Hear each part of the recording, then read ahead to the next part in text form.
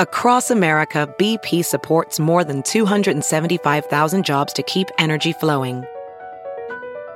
Jobs like building grid-scale solar energy in Ohio and producing gas with fewer operational emissions in Texas. It's and, not or. See what doing both means for energy nationwide at bp.com/investing in America.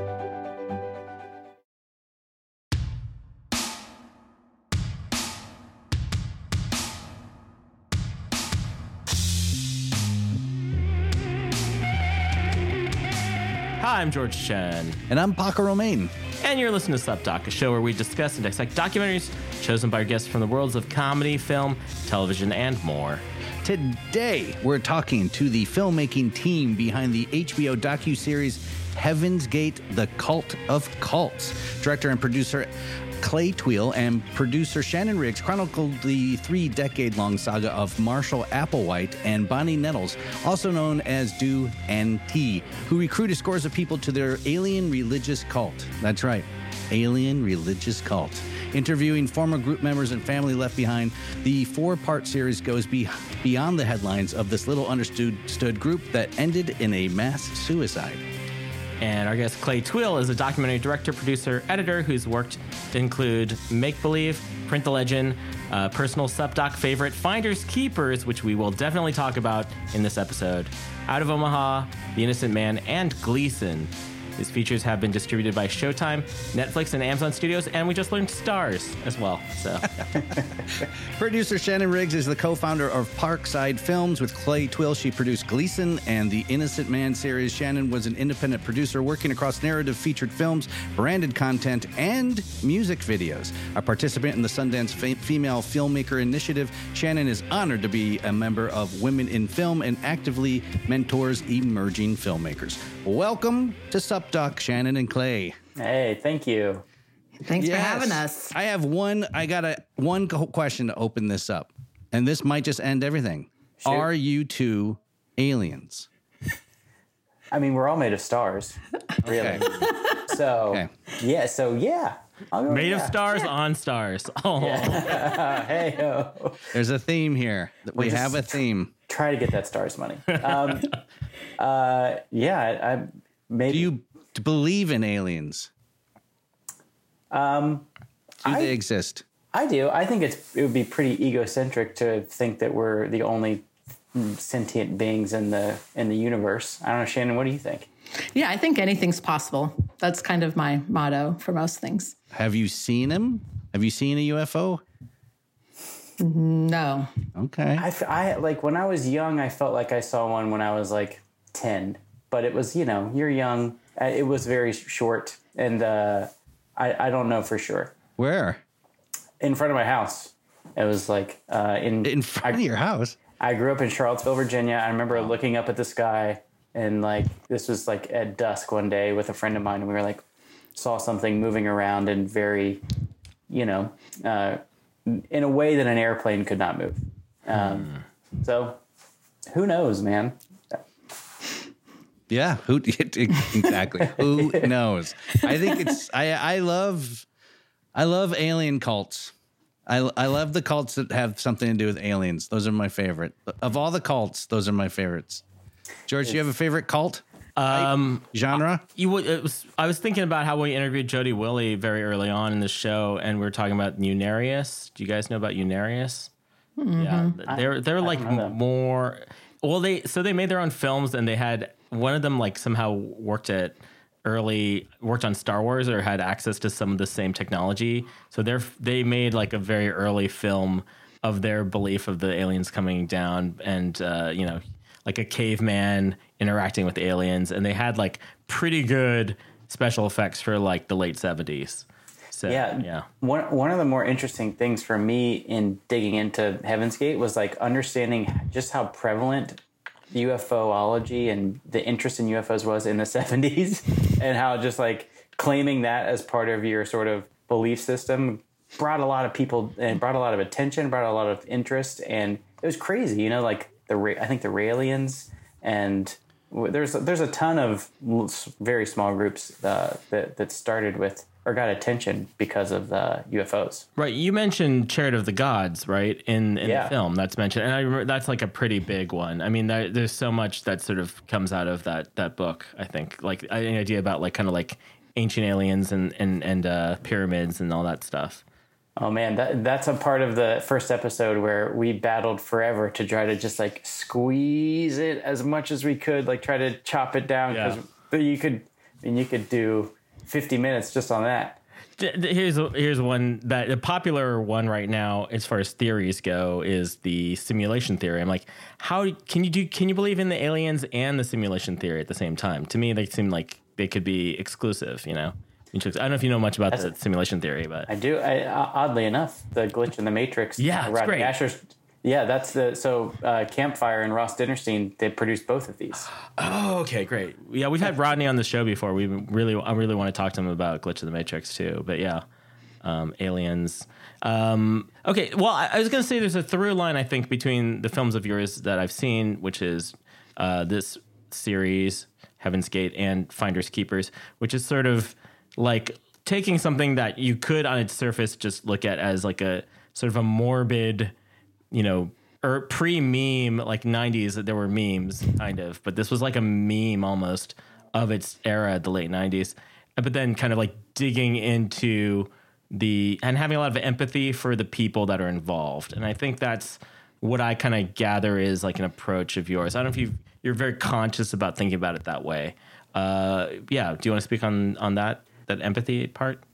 Yeah, Shannon and I talk about this all the time, you know, complex characters and trying to understand essentially like why people do what they do leads you towards trying to find the humanity in everybody, whether they're the quote unquote antagonist of a story, like, you know, in Finders Keepers, John and Shannon, you can find lots of faults in both of those guys, but they're also eternally human in their flaws and in their vulnerability in which they talk about themselves and the situations that they were brought up in. So, I mean, for me, I'm just trying to find a story and trying to find some way to present a story that is allowing the audience to connect to the people that you're seeing on screen, and like at a very core level, just trying to like foster that connection. Yeah. I was thinking about how there is like this, another thing that you do that I really enjoyed was the music choices. And I think anyone who's seen the film, like they're sort of like very funny. In my mind, they're very funny, but they're not like totally, you manage to like not make a joke out of the whole thing, which is like ultimately it's about like a bunch of, it's like, 39 or I didn't realize that until I watched this, that was more than 39 people. They were the people that went after.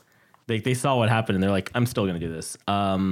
So like there was sort of these I liked the use of one of the, do you use Leslie Gore, You Don't Own Me as one of the outros? And I was just like, man, that's so on the nose in this really like dark way. But it's like, it adds, there's something funny about some of this stuff, but then you also have to, you balance it out with like kind of seeing, like the family members and how they're dealing with it. Did you think about like the humor in this when you started working on it, or what attracted you to it? Was there some element of that? Sure. Shannon, do you want to comment on the music? I mean, we talked about it a bunch. Yeah, the music thing was a big part, but I would say needle drops in general are very, very important to Clay. And you actually have a really interesting theory about it, Clay, that I think you should talk about. Sure. I think I know what you're talking about. One of my many theories, that like people bring, their own sense of emotion and nostalgia to any song. So like if you put in score that's brand new, or you put in a sound alike to a needle drop, then people don't have that emotional connection to be able to say like, oh, I remember when I was in 8th grade and I loved that song and I used to drive with the windows down. Like there's all these things that are connected to these songs and these memories that everyone has. And so you're sort of playing off of that and piggybacking on people's emotions by using these songs. And so I like I've in my career, I've done it both ways, where I've tried to save some money and, take things out, and then things don't land as well. And so I really fight hard if I try to be conscientious about it, but also use the songs to greatest like emotional impact. Do you guys go ahead, please. I was just going to say, so even if you only hear a few notes of it over the end credits, which is the case with some of the songs in Heaven's Gate, you still leave the episode with your own emotional baggage that you're carrying from watching the episode as well. And I would imagine it helps tie in everything. I mean, there's thematic usage for songs, right? Where you're trying to tie in a theme or button it up at the end or put it in a nice bow. Do you guys start with like a list of faves and just go like too expensive, or like, is that how that works? I've never heard I like needle drops. That's like where the song comes in, right? That's the editing where the song comes in. I don't know where needle drops came from. We just started like organizing on our drives over the years, like score and needle drops. And so that's what needle drops are, like popular music, and then score is its own thing. But I love it. I love that word, needle drops. I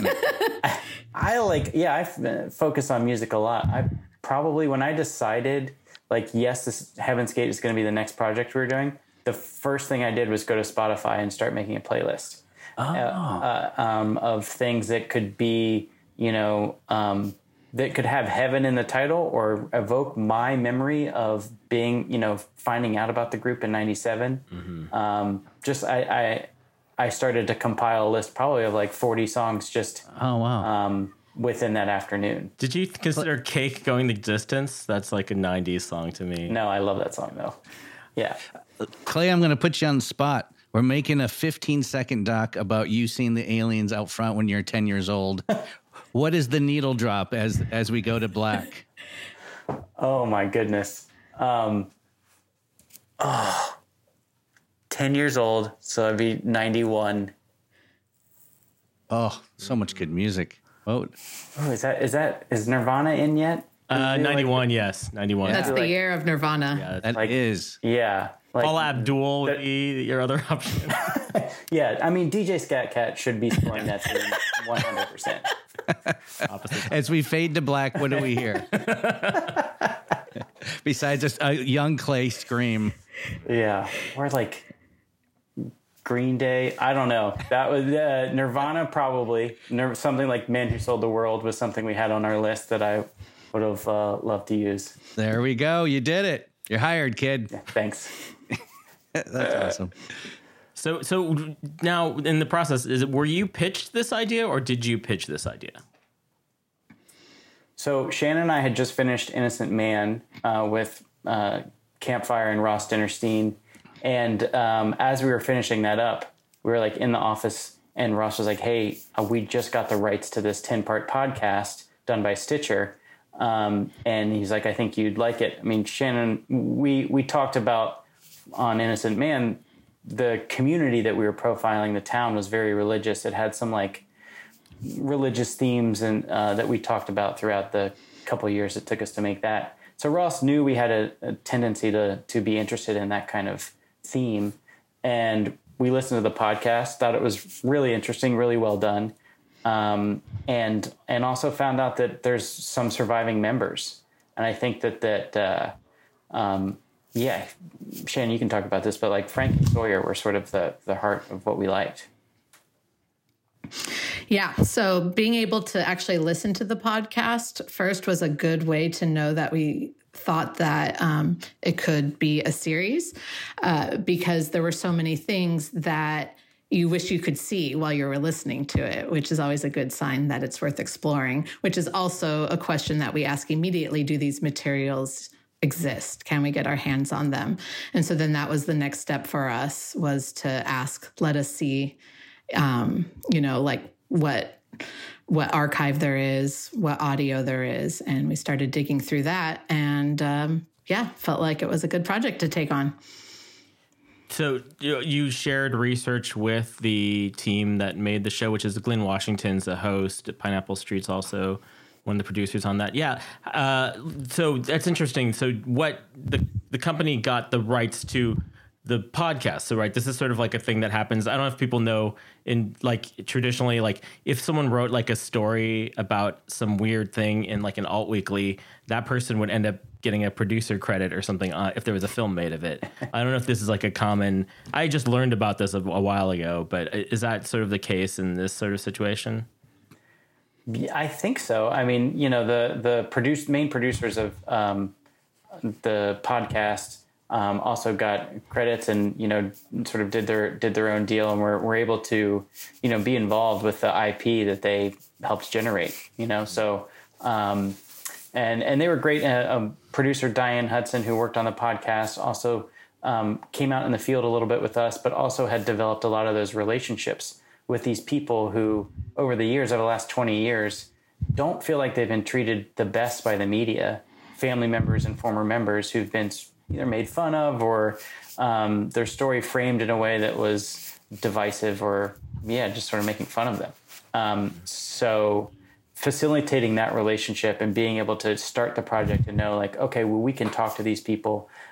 Diane has told us that we have access to these materials. We have access to these people to tell those stories again on camera, was very reassuring and gave us a good base from which to good base of knowledge to start from. Nice.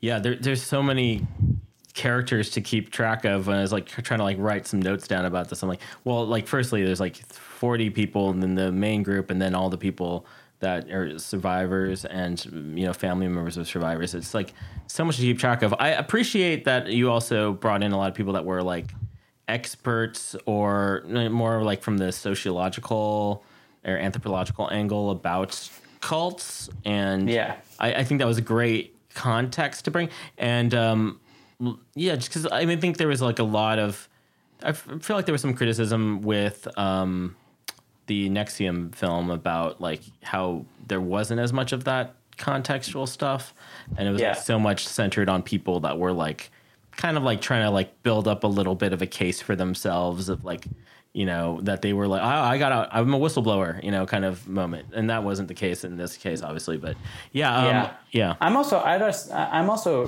very aware of just putting expert talking heads into documentaries, because I feel like that can be super dry and be like, unless they're dropping some sort of really acute knowledge that is landing and resonating in a powerful way, it usually throws me off a little bit. Mm-hmm. But the fact that the sociologists that we talked to either A, infiltrated the cult themselves, or B, were in cults themselves and had personal stories to relay in order to like, or met some of the, you know, had personally counseled some people that got out of Heaven's Gate.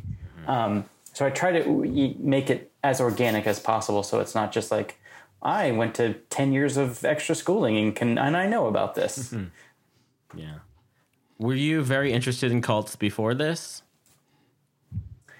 Not particularly. I think, you know, I have I'm curious about belief systems and religion. Like I really loved the writings of Lawrence Wright, who did Going Clear, that book about Scientology. He also did The Looming Tower, which is about 9/11 and Al-Qaeda. And I was thinking about both of those books. They're some of my favorites, but really both of them are the same story of how our ideology starts in a pretty benign situation, a benign set of beliefs, and then usually due to human ego gets perverted and evolves in a drastic way and ends up completely different from where it started. And that fascinates me.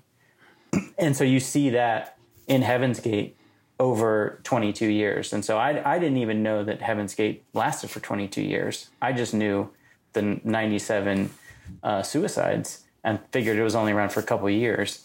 But in listening to the podcast and understanding, like I said, the culture of the 70s, breeding all these types of groups with this type of UFO ideology attached to it, I thought it was fertile ground for a story and understanding that evolution. It seems like it seems so very California when you like, to me, like 70s California is just like surfing, long hair, drinking on the beach, and being in a cult, right? I mean, you grew up in California, right, Shannon? I did. And that is in part what made me interested in the project is I had such a vivid memory of this happening. Because I grew up in Riverside, California, but I was in Los Angeles by the time this happened. But it was everywhere. It was in the news everywhere. And it was made out to be a joke, as we all know, and the Nikes and all of that. So when I heard the podcast, I was so interested to learn this other point of view on it and to hear the stories that they never talked about back then. And I think that's what really caught my eye. Yeah. So did people hear about Heaven's Gate pre-97? I mean, it seemed like it was kind of under the radar, not something that many people knew about nationwide until the mass suicide, when it was just cemented on the news. I hadn't heard about it before the suicide, but now that having made the show, so I've heard stories, and some people have said, oh yeah, and that they had heard about it or knew somebody or had a family member who had shown interest. But at the time, I hadn't heard of it. Well, there was this big explosion of media attention in 75 and 76. And that, I think, got national news attention. And then they went underground for a while. But there was a made-for-TV movie by a guy named Gary Sherman called The Mysterious Two with John Forsythe. It was based on T&O proselytizing in like the late 70s. And that was on like an NBC movie of the week, Sunday night movie. And so that is on YouTube. You can watch for free. What are we talking, like 77? It was shot in 78 and then came out in 80. Perfect.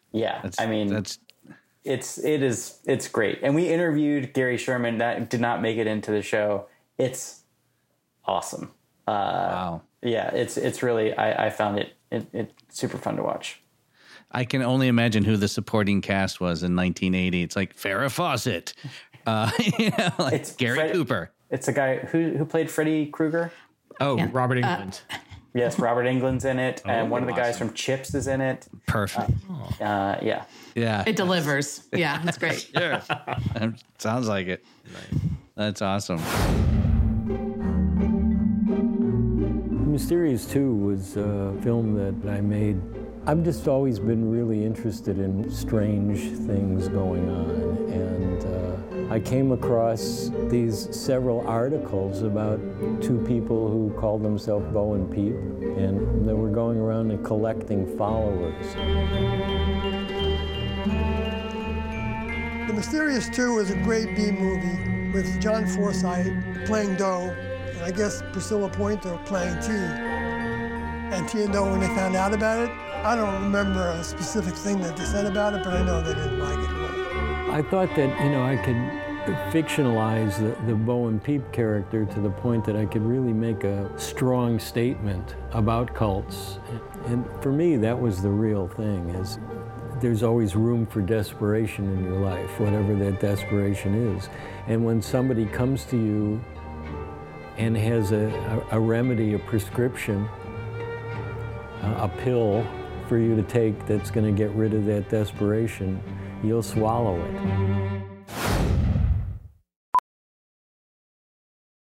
Professional welder Shayna Ford used VR training developed by ForgeFX to hone her skills as a welder. The more time that you spend practicing it, that's what separates a good welder from a great welder. VR training can help students like Shayna repeatedly practice specific skills. Virtual reality definitely helps because the more muscle memory that you have, the smoother your weld is. Explore more stories like Shayna's at meta.com/metaverseimpact.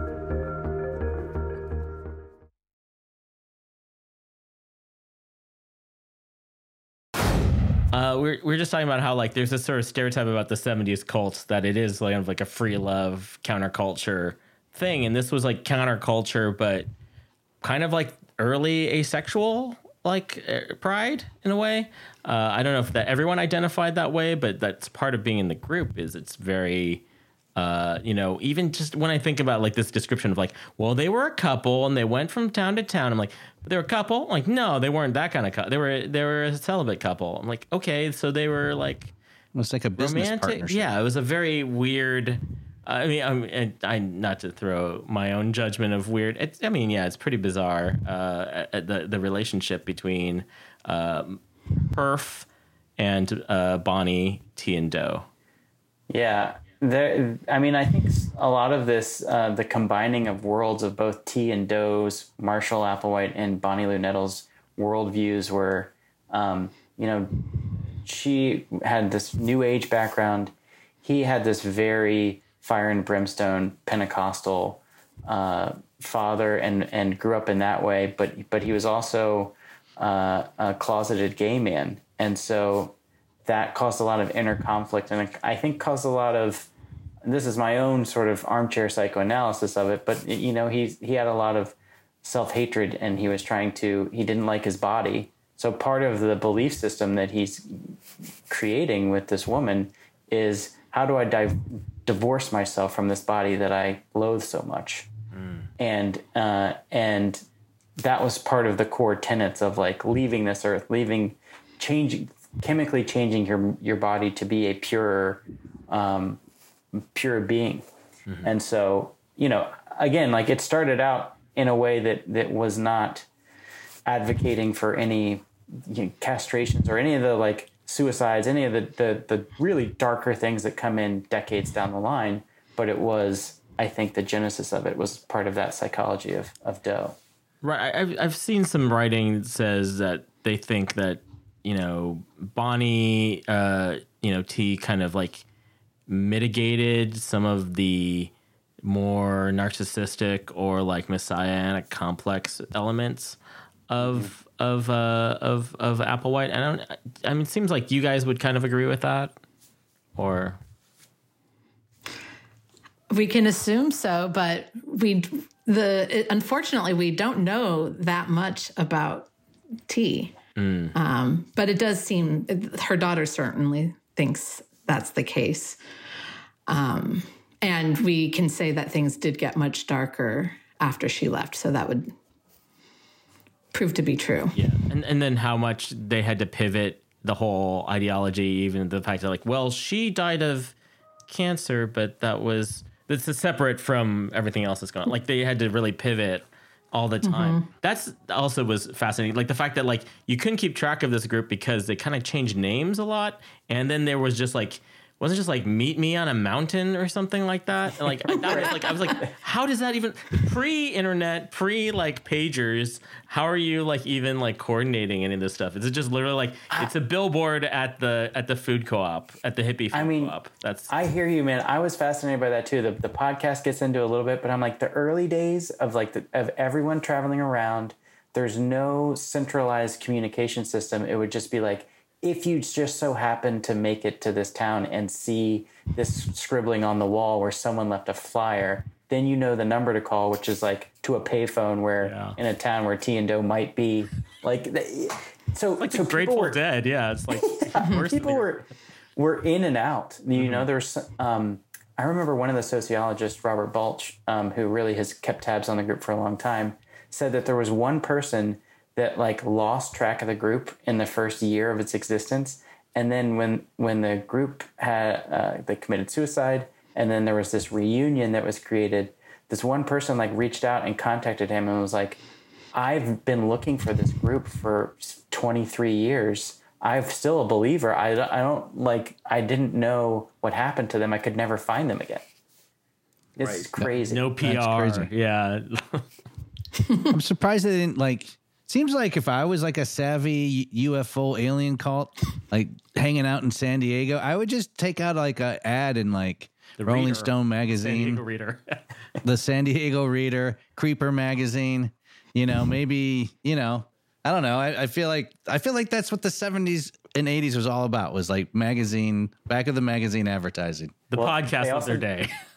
They also did a very 90s thing, which was they created a satellite TV show in the early 90s. Like, all I can think about is like my uncle who had like a giant satellite that took up his whole front yard.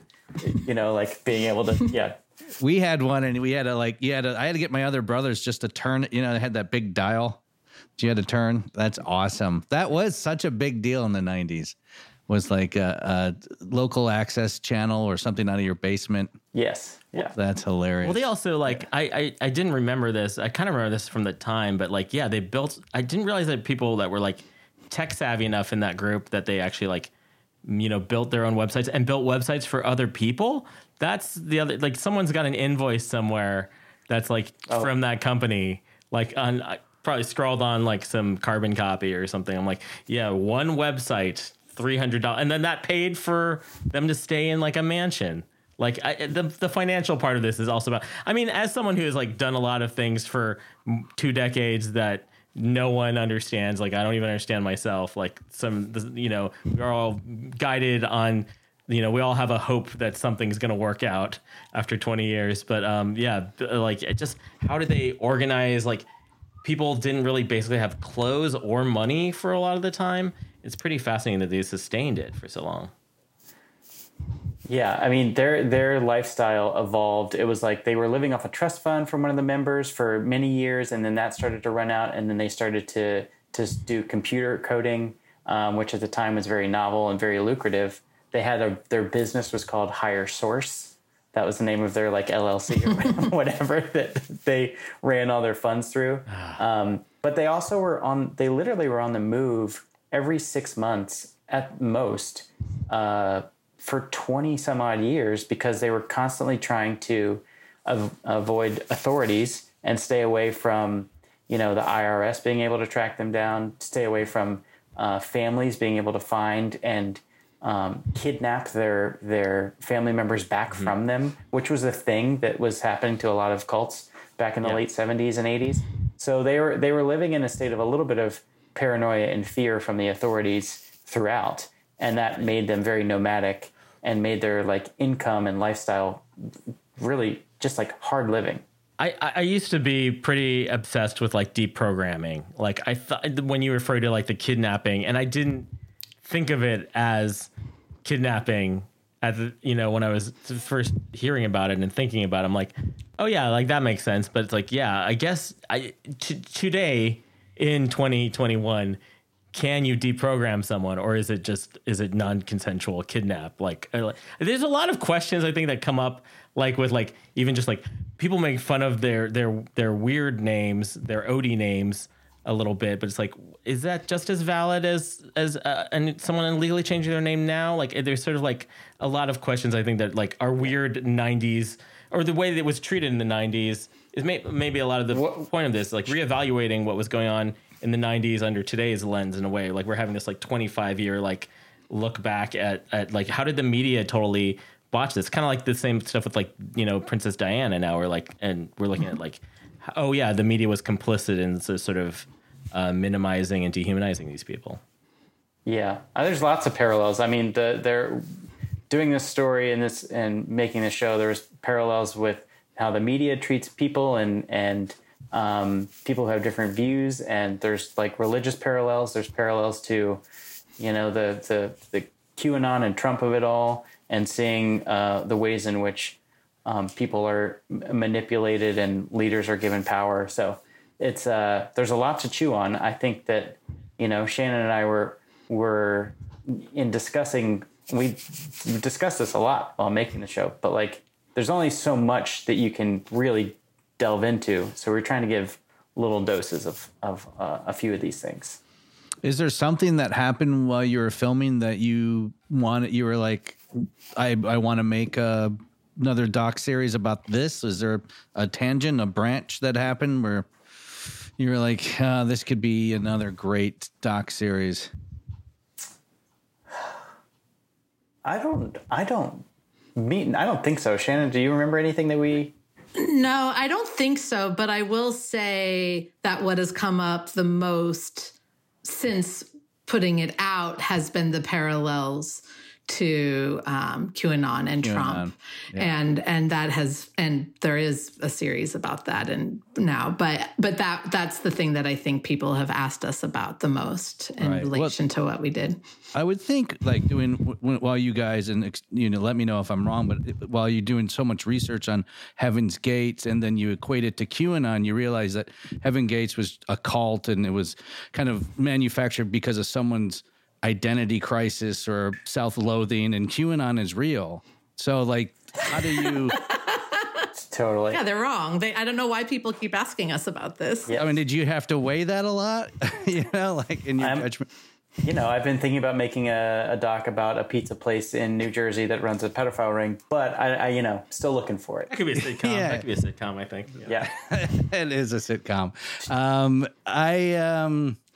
Yeah, that would, just saying that, I'm like, I would fucking watch that doc. I would love to watch that doc. Seriously, because I love weird Americana. I don't know if we haven't discussed this, but that's my favorite. That's a term I've come up with for it, and I don't know if there's a better one, but I love weird Americana stuff. And to me, the Pizzagate thing is part of that. It'd be true crime / weird Americana, as opposed to like Finders Keepers, which was in my mind just classic weird Americana, or King of Kong, or American Movie, or any of those kind of films. Yeah, I like Americana too. I like sort of that dark comedy. Certainly for Finders Keepers, we were delving into like a Southern Gothic vibe, because it does get morbid and weird. And like that tone was, and working in that tone definitely helped in trying to tell Heaven's Gate. I gotta bring up another thing I dug up about this, which is like you really like are overlapping into our favorite documentary like worlds, because what is the connection with Billy Mitchell and Finders Keepers? Is like there's some connection with Billy Mitchell from King of Kong, right? I think Billy, for our Kickstarter, was generously offered to, if you donated a certain amount, I think he was signing some autographed posters and some hot sauce. And Statue of Liberty ties. Yeah. Billy did, in some small way, help us raise some money to be able to go shoot Finders Keepers. Oh, wow. That's awesome. Did you work on King of Kong?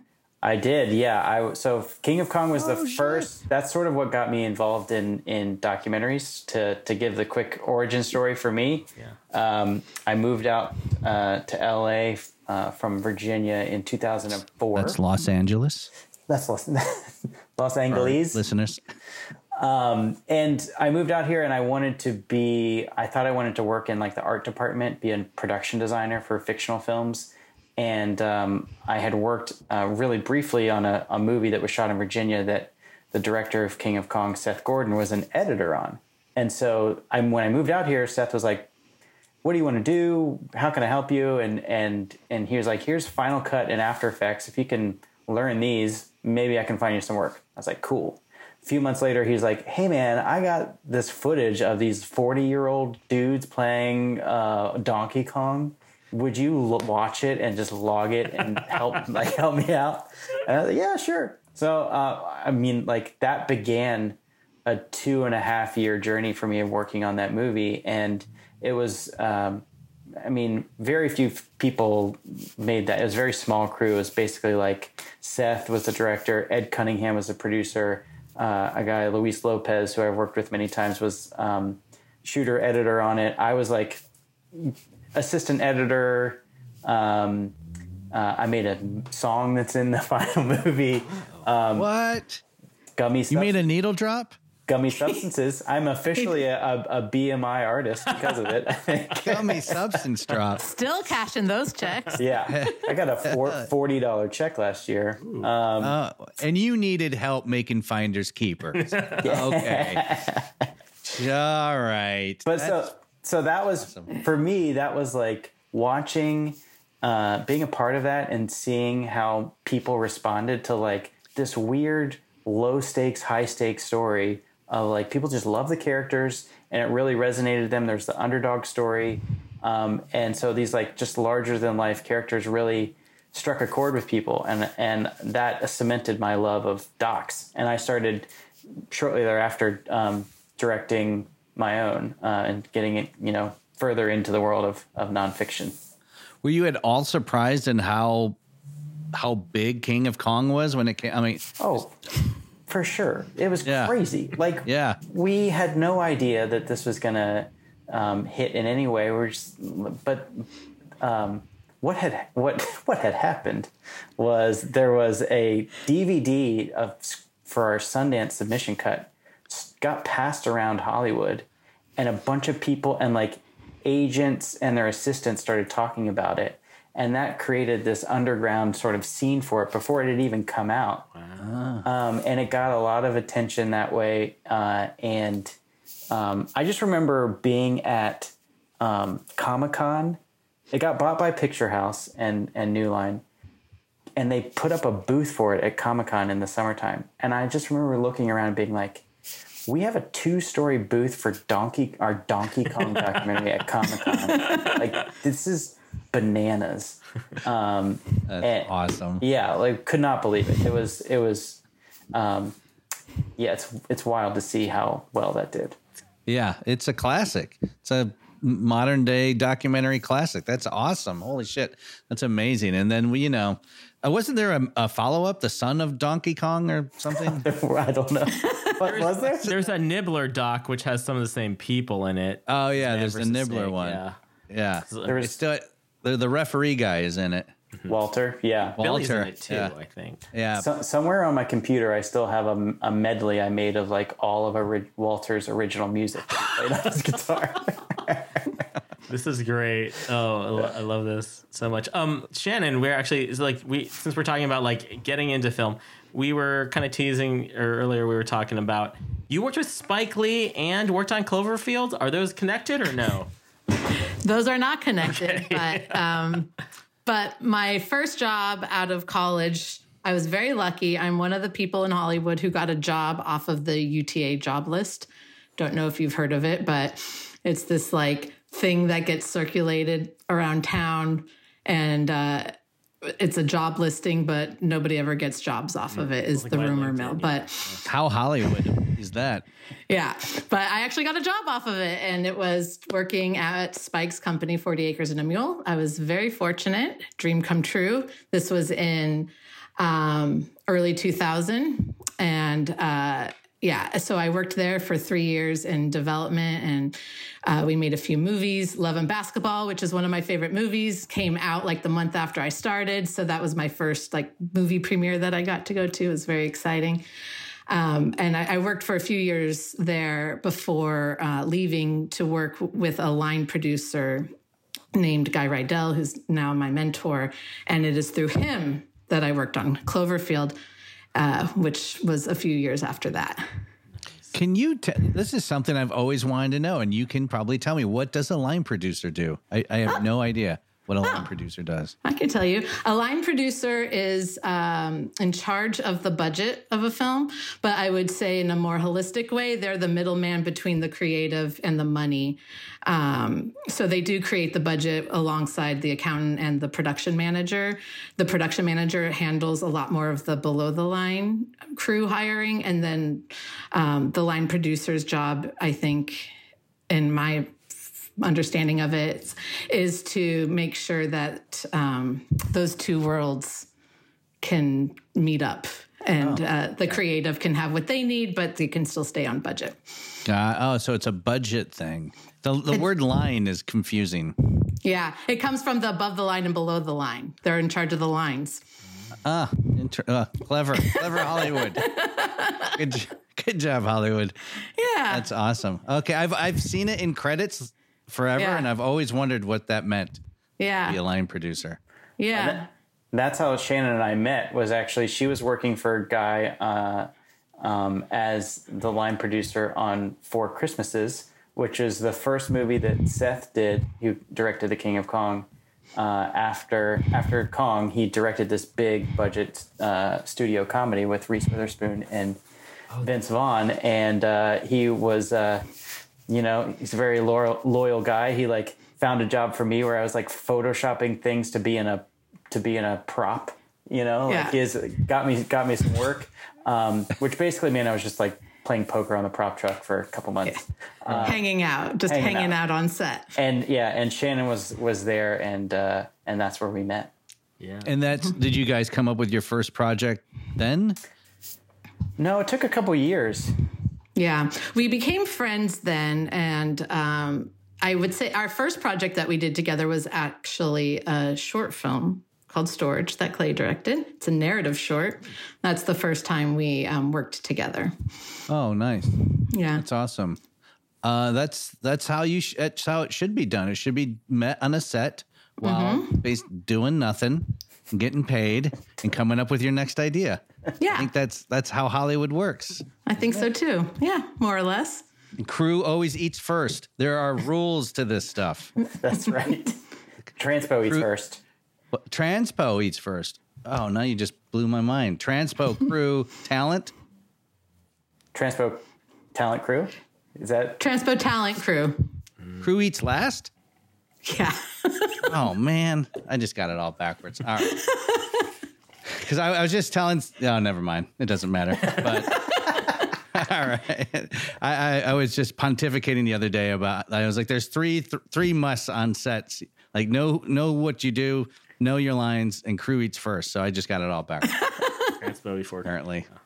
I mean, if you're polite, you let crew. People do tend to let the crew cut in front of them if you are do nothing or on set. Right. So Clay, you might have on. Nope. He's no. I'm saying I'd let everybody go in front of me. I was last because I knew I was just skating by and not doing much. Yeah. So there is some truth to what you're saying. You're not totally wrong. All right. Yeah. Okay. I didn't completely lie about that. Yeah. So and then what year did you guys start putting Heaven's Gate together? Was just a couple of years ago that you started assembling? Yeah, 2018, I think, is when we first started talking about it. And then we compiled some materials and talked to some of the former members and made sure we had a sense of like what the tools were that we had to tell the story. And then we went out and the folks at Campfire and Stitcher, we all went out and pitched it around town. And HBO Max and CNN just even in the room of pitching it, like we had interest, but I think that in that room, I distinctly remember them getting and wanting to protect the tone of what we were talking about probably easier than any other place that we talked to. Just, we don't want to make fun of these people. We want to be like understanding the story in a new light. And, everyone in the room was just like, yes, nodding along. You could see that we were on the same page.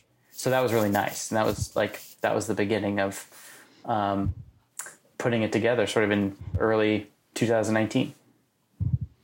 I'm always wondered about this. Like, how hard would it be for you guys to make a documentary about, let's say, someone that you think is guilty and not manipulate the footage to reflect that? Let's say you're making the next Woody Allen doc. No, I'm joking. But Like, what if you thought someone was like, you're doing a true crime doc and you think someone's guilty? Like, how do you not present footage or evidence or a narrative that sways? I mean, that's hard. I think one of the things that I think about a lot is, Werner Herzog talks about this a lot, which is taking the audience on the journey that you go on as the filmmaker in telling that story. Taking them on the emotional ride. And so if I come in as thinking that somebody's guilty, I'm going to try as much as I can to try to break down my own preconceived notions in my head. And maybe I'm going to find something that makes me doubt that, which I then want to relate that experience to the audience. And even if at the end, I still think that they're guilty, there does need to be some dynamic shifts because otherwise it's just a hit piece or it's just a, polemic essay on guilt. Interesting. So would you as a filmmaker, would you take the time to turn the camera to yourself and say, hey, in the film, and like No, I try not to do that. I'm not, okay. And that came up during Innocent Man too, because we're having a hard time trying to figure out how to tell that story. And great doc. That story is insane. Thanks. Yeah. But it was hard to tell. A lot of people couldn't talk or wouldn't talk, and then so you have to find new avenues. I mean, I remember distinctly telling Shannon, like, "Oh, now I get why people put themselves in their movies. There's like a shortcut to be able to just like narrate something, or just to put a fine point on something as opposed to relying so heavily on other people's words." I was going to say that I think that's one thing I noticed, like, with the difference between the podcast version of this story and your version is that, you have a very involved narrator in the podcast, which I think is really important for audio, and I think helps shepherd everything along in audio, but maybe wouldn't have worked as well in this situation, obviously, because it's like one person who was like, his relationship was that he had grown up in a similar type of group, but it didn't really have specifically to do with the individuals in this case. Yeah. I mean, if you, which an exercise that we did was like go back and listen to the podcast and see where Glenn Washington was filling in the gaps. Like, we love the podcast, but you also have to see that he's tying the room together through his narration throughout. And so we're like, well, we have to get that practically from the people that we're interviewing in order to tell the same story. And we have to get it just as clear and just as concise as. Do you as write much a as possible. script? No. I think the way that Shannon and I work is somewhat different. We don't use a writer. We don't rely on like story producers that heavily or at all. In a lot of our stuff, it's really just trying to hash it out between the editor, directors, producers, and seeing what the story is presenting itself as from the footage that we have. I love the like outlining process and trying to get the index cards out, put them on the cork board, and like I get a lot of energy off that. I love that. But no sit down and like write a script. When you're commissioning animation, though, that's got to be where you're just like dealing with all the stuff you don't have footage for, right? You're just like, okay, there's all the things we don't have footage for that we want to illustrate somehow. We got to like pin together an animation, or I don't know how do you and did you end up kind of end up, because that's got to take the longest time too, right? Just getting the animation stuff queued up. That is true. In this case, I remember Clay saying that he wanted to try something new with Heaven's Gate, like do something that he hadn't done yet in his work. And so that's where the animation came before we knew where our holes were. It wasn't decided upon once we had our holes. It was an idea that was like, we spent a lot of time trying to figure out, an animation style you could kind of modularly fit it in where you needed to. Okay, I see. An animation style, but also the rules for the animation. Mm-hmm. Yeah. To me, I feel when I'm watching docs, if it's just like, oh, they don't have anything to cut to, so they use animation, and that lessens my experience of the animation. Mm-hmm. If you're successfully able to hide that, that's when it feels like, oh, it's a choice, it's purposeful. And so we were trying to figure out, because we knew we wanted to use animation and find the right spot for it, what are the rules for when we can use it throughout the whole series. And so we were trying to make it live in this dreamscape of, being inside somebody's head, remembering something, or like a memory, like a dream. Mm-hmm. And so it just wasn't like, oh, we don't have a shot of the outside of that church in 77. We're going to animate it. Right. I did have another kind of question related to that, which is like the deciding to structure the story. Do you think ahead to like, this is going to end up being 10 parts? It's going to end up being 2 parts. It's going to end up being 4 parts. And was like 4 sort of like some you landed on, or like you kind of took your cork board 3x5 approach and just was like, okay, we can chunk these up into 4 chunks. The bummer news is that you do have to, they make you decide the number of episodes before you get into making the show, which is always which is very hard. And that is in part why you see so many doc series with too many episodes. Because they pitch it with that many or something. Because you pitch it with that many. Oh, man. Is that how that works? And that's how that works. You can go over, but going under is another ball game. It's a 36-part series. It is Game of Thrones. You're going to love it. Yeah. Grizzly bears. One man in the woods. Wow. That seems so counterintuitive. And that's It's across hard. all It's the hard. different, like, all the streaming services. That's kind of like the standard way it goes now.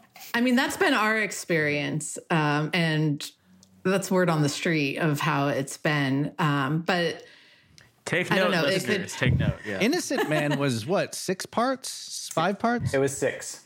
6 parts, yeah. Wow.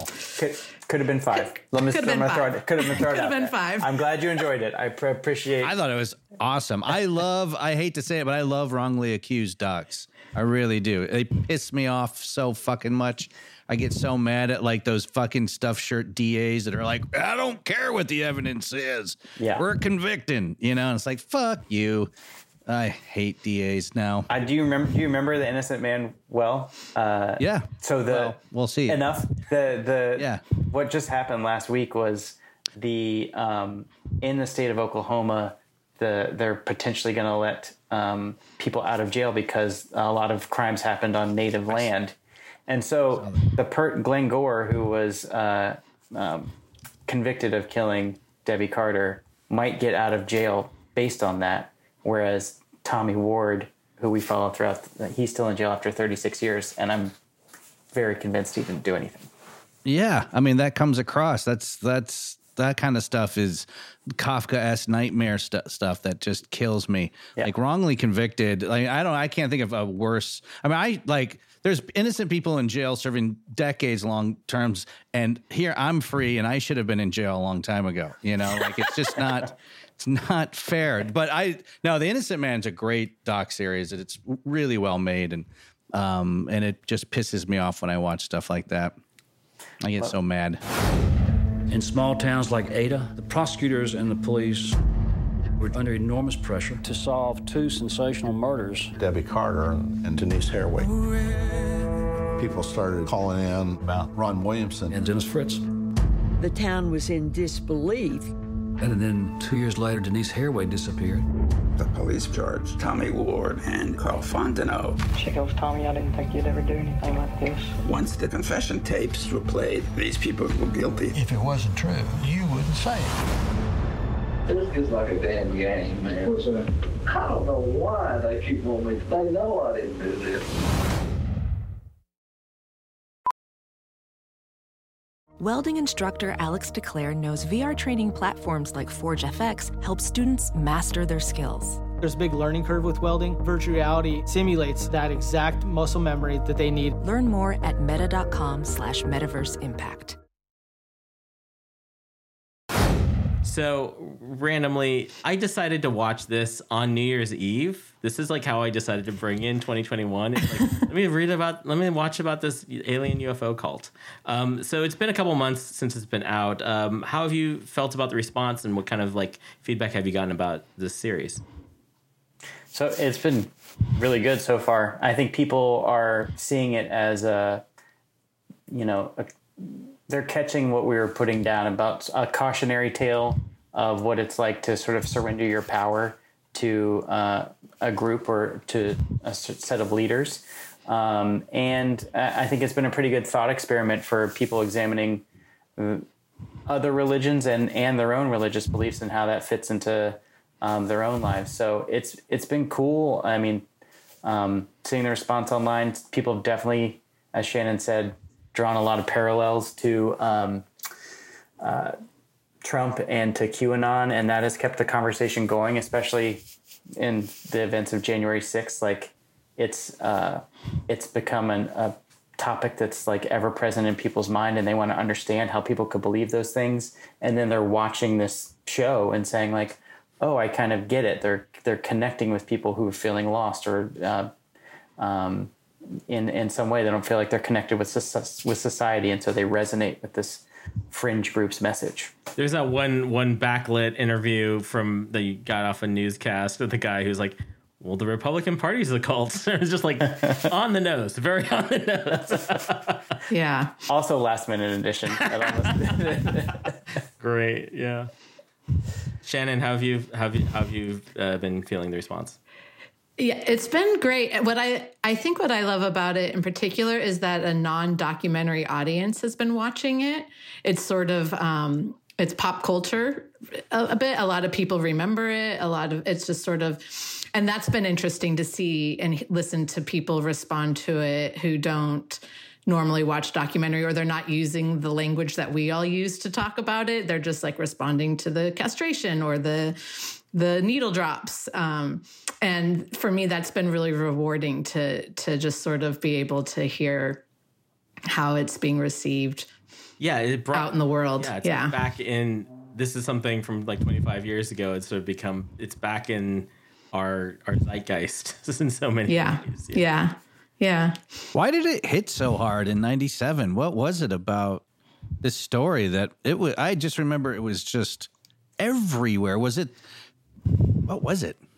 I mean, I think it freaked people out. I mean, to know that 39 people killed themselves systematically in shifts over 3 days is wild and intense. And so I think that made my theory is like it made people so uncomfortable that they immediately had to discard it. And the way to discard it is to make fun of it and dismiss it and disarm it in a way that was like digestible for society. And so like it's the biggest mass suicide on US soil in history. So it was just like it was a big event. You also have the advent of like 24-hour news cycles. We're coming off the back of OJ in 95. It was like Waco, OJ, Heaven's Gate. You know, like it's a thing that you can talk about and find pundits and write articles on for 3 weeks and fill the columns, fill the time. Right. Yeah. Interesting. I guess too, there was footage, which was kind of weird and creepy and eerie. And, you know, I mean, I still remember them walking through with the camera and the purple shrouds and the Nikes and the bunk beds. And to Doe's credit, he wanted to be infamous, and he made sure that like there was video to go along and to carry their legacy on in that way, in like a very video centric culture. Yeah, that's wow. Well, he did it. They did Insecurity, man. Insecurity. It's the root of ingenuity. Maybe. Is it? Could be. It's led to a lot of horrible decisions, though. You know, like that is true. Throughout history, a lot of horrible decisions have been launched on the battleship of insecurity. Talking about Trump, right? Okay, write that down, folks. Yeah, that's a good T-shirt. Just a battleship with insecurity on it. That's all I am. Climb aboard. There's room for everybody. I don't know. Don't talk to me. Don't touch me. Go away. So Gleason. I also really enjoyed Gleason. Can we talk about that for a hot sec? Sure. Yeah. Yeah. So how did that come about? I'm a big football fan, and yeah. I mean, I remember watching the game where Gleason blocked the punt in the first game in the Superdome after Katrina. And what was that? 2006. 5 or 6. Yeah. So I remember watching that live. I also remember watching the game several years later where he had just been announced that he had ALS and he led the chant to start the game. I watched that live and being like, oh my God, it was so emotional then. And I didn't even follow the team that much. But to see how the story came to me, where there was a couple producers who were friends of Steve and Michelle, and they were looking for a director to come on board because they had all this footage that they had accrued over the years. And a lot of it was shot by Steve himself or Michelle or, caretakers. There was a couple kids, Ty and David, who were sort of young filmmakers who became caretakers and blended that role.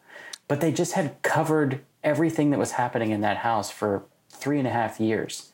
And they had all this footage, and it was very raw and emotional.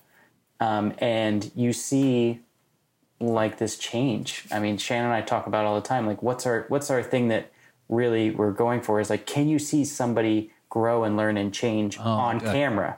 An arc, a transformation. And this was that on steroids. Where you're seeing a guy from, peak football shape and become an invalid and not be able to move, talk, or walk. And so, that I saw some of this footage and went down there and talked to the family and sort of won the job to be able to tell the family story and started filming a little bit ourselves, but also we had, they gave us like 1,200 hours of footage. And so then it was this big editorial task of like Shannon, myself, my wife, Mary was a producer on it. Seth Gordon was as well. And we were just like, how do we manage all this? How do we come up with a system that's going to be able to so we don't miss anything, we get through it and we can like figure out and sculpt down and find the story. What was that system?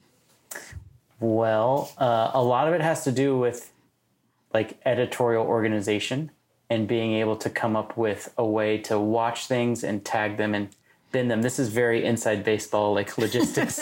No, I love it though. I'd love to. It's our audience is kind of a lot of filmmakers, so they're gonna relate. Well, also my buddy made a documentary and he shot about 1,200 hours of like Michigan's winningest high school football coach, but he had so much footage, he got so overwhelmed he never made the doc because he didn't know what to do with it. So this is actually kind of throwing it to him right now too. So that happens more than you think too. That people just get overwhelmed, and so. I basically have a set of ideas or like themes that I think that are interesting. And so you're going through and you're logging the content for what's actually happening on the screen, but you're also logging it for like, oh, this could fit in that theme. And so you're cutting it into a theme sequence as you're watching it. And what it allows is by the end, you've watched it and you've absorbed it so many times. It's a pretty laborious process that you have a pretty good sense of like what the best moments are, but also the themes that have the most footage that are like the deepest that you can explore. And then you can look in those theme sequences that, let's say you have, in our 1,200 hours, some theme sequences were just a couple hours long. Like I think we culled it down to like 50 hours, which was like our best content. And then from there, we were able to put together like a 2-hour rough cut. Just based on like what's our favorite things from the 50 hours. So it's like the stair-step process. Right. But yeah, I mean, the backbone of the movie was fathers and sons. And so seeing all the footage through that perspective. And then it really wasn't until we started editing it together that we saw how important Michelle was, his wife. And that like the back half of the movie sort of becomes Michelle's movie. That was discovered through editing.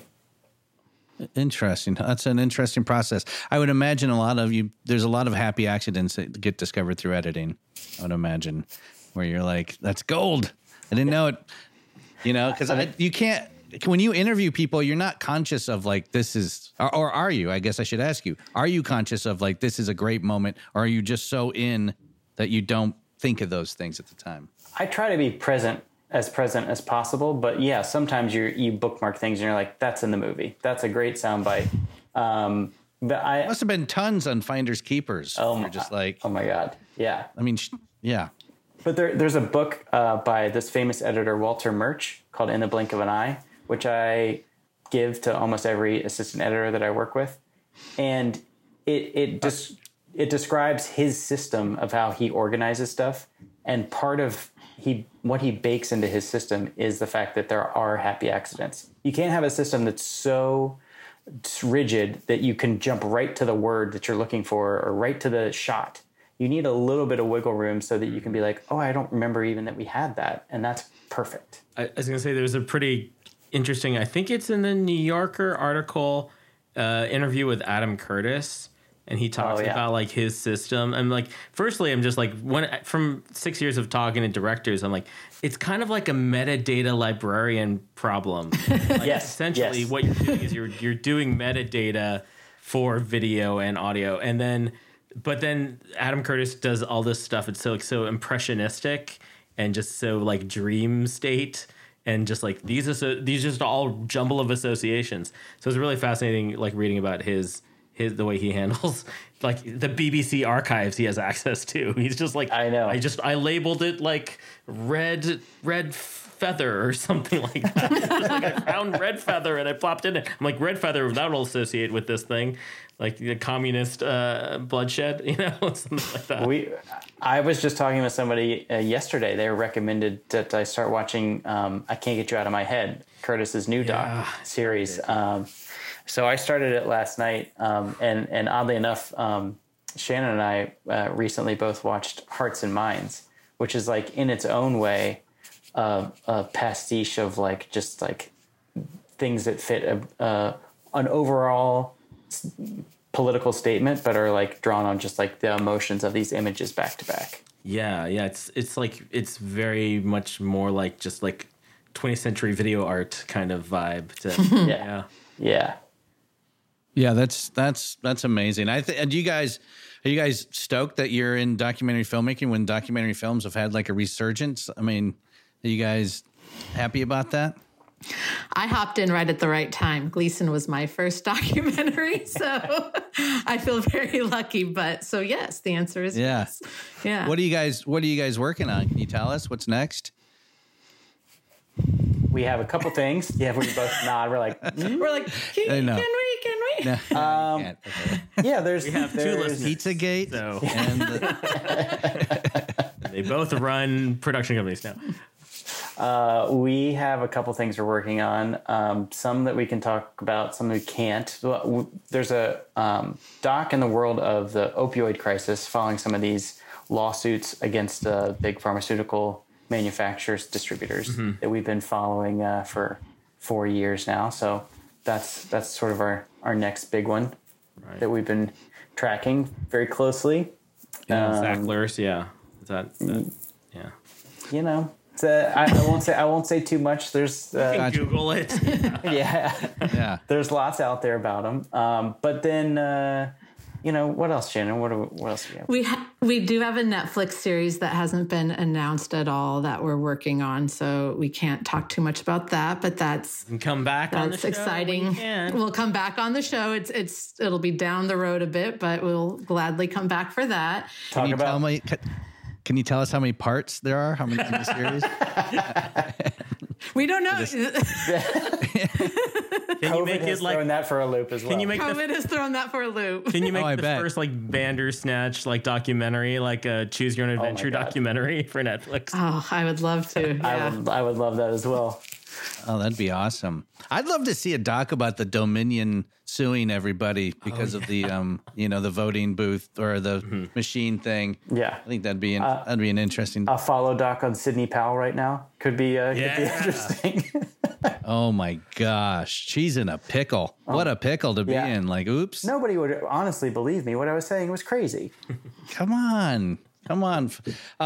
Well, thank you guys for being on SupDoc. This has been extraordinarily delightful. You guys have made some of my favorite docs, so thanks so much for coming on our podcast and talking about. Of course, thanks for having us. All of them. Yeah, thanks for having us. Absolutely, and please come back when your next Netflix 9-part series comes out. Let's make it a 3-part interview. Yeah. Choose Your Own Adventure podcast. Yeah. That's right. All right. Well, Shannon, Clay, thank you so much, and best of luck in the future. And we'll be watching your docs. Thanks. All right. Thanks, guys. Thanks, guys. Thanks for listening. You can find out more about SupDoc at supdocpodcast.com, recapping reality since 2015. Our theme song was written by David Siegel, and our show was engineered by Will Scoville. Our associate producer is Nick Kulsis. Please donate to the show through our Patreon page, patreon.com/SupDocPodcast. And if you want to help us out in any other way, please just share the show with a friend. Join the Doc Talk and check out our hot takes, pictures, and videos on Twitter, Instagram, Facebook, and YouTube. We're SupDoc Podcast on all of those platforms. And don't forget to rate, review, and subscribe on Apple Podcasts. You can find Paco and George's comedy gigs, when those are happening again, on the About Us page on the site. SupDoc is by Doc fans for Doc fans. So if you want to advertise with SupDoc, or if you got a film or opinions, or if you want us to have a certain guest on, please hit us up. We'd love to hear from you and what you're docking out on. Email us at supduckpodcast@gmail.com.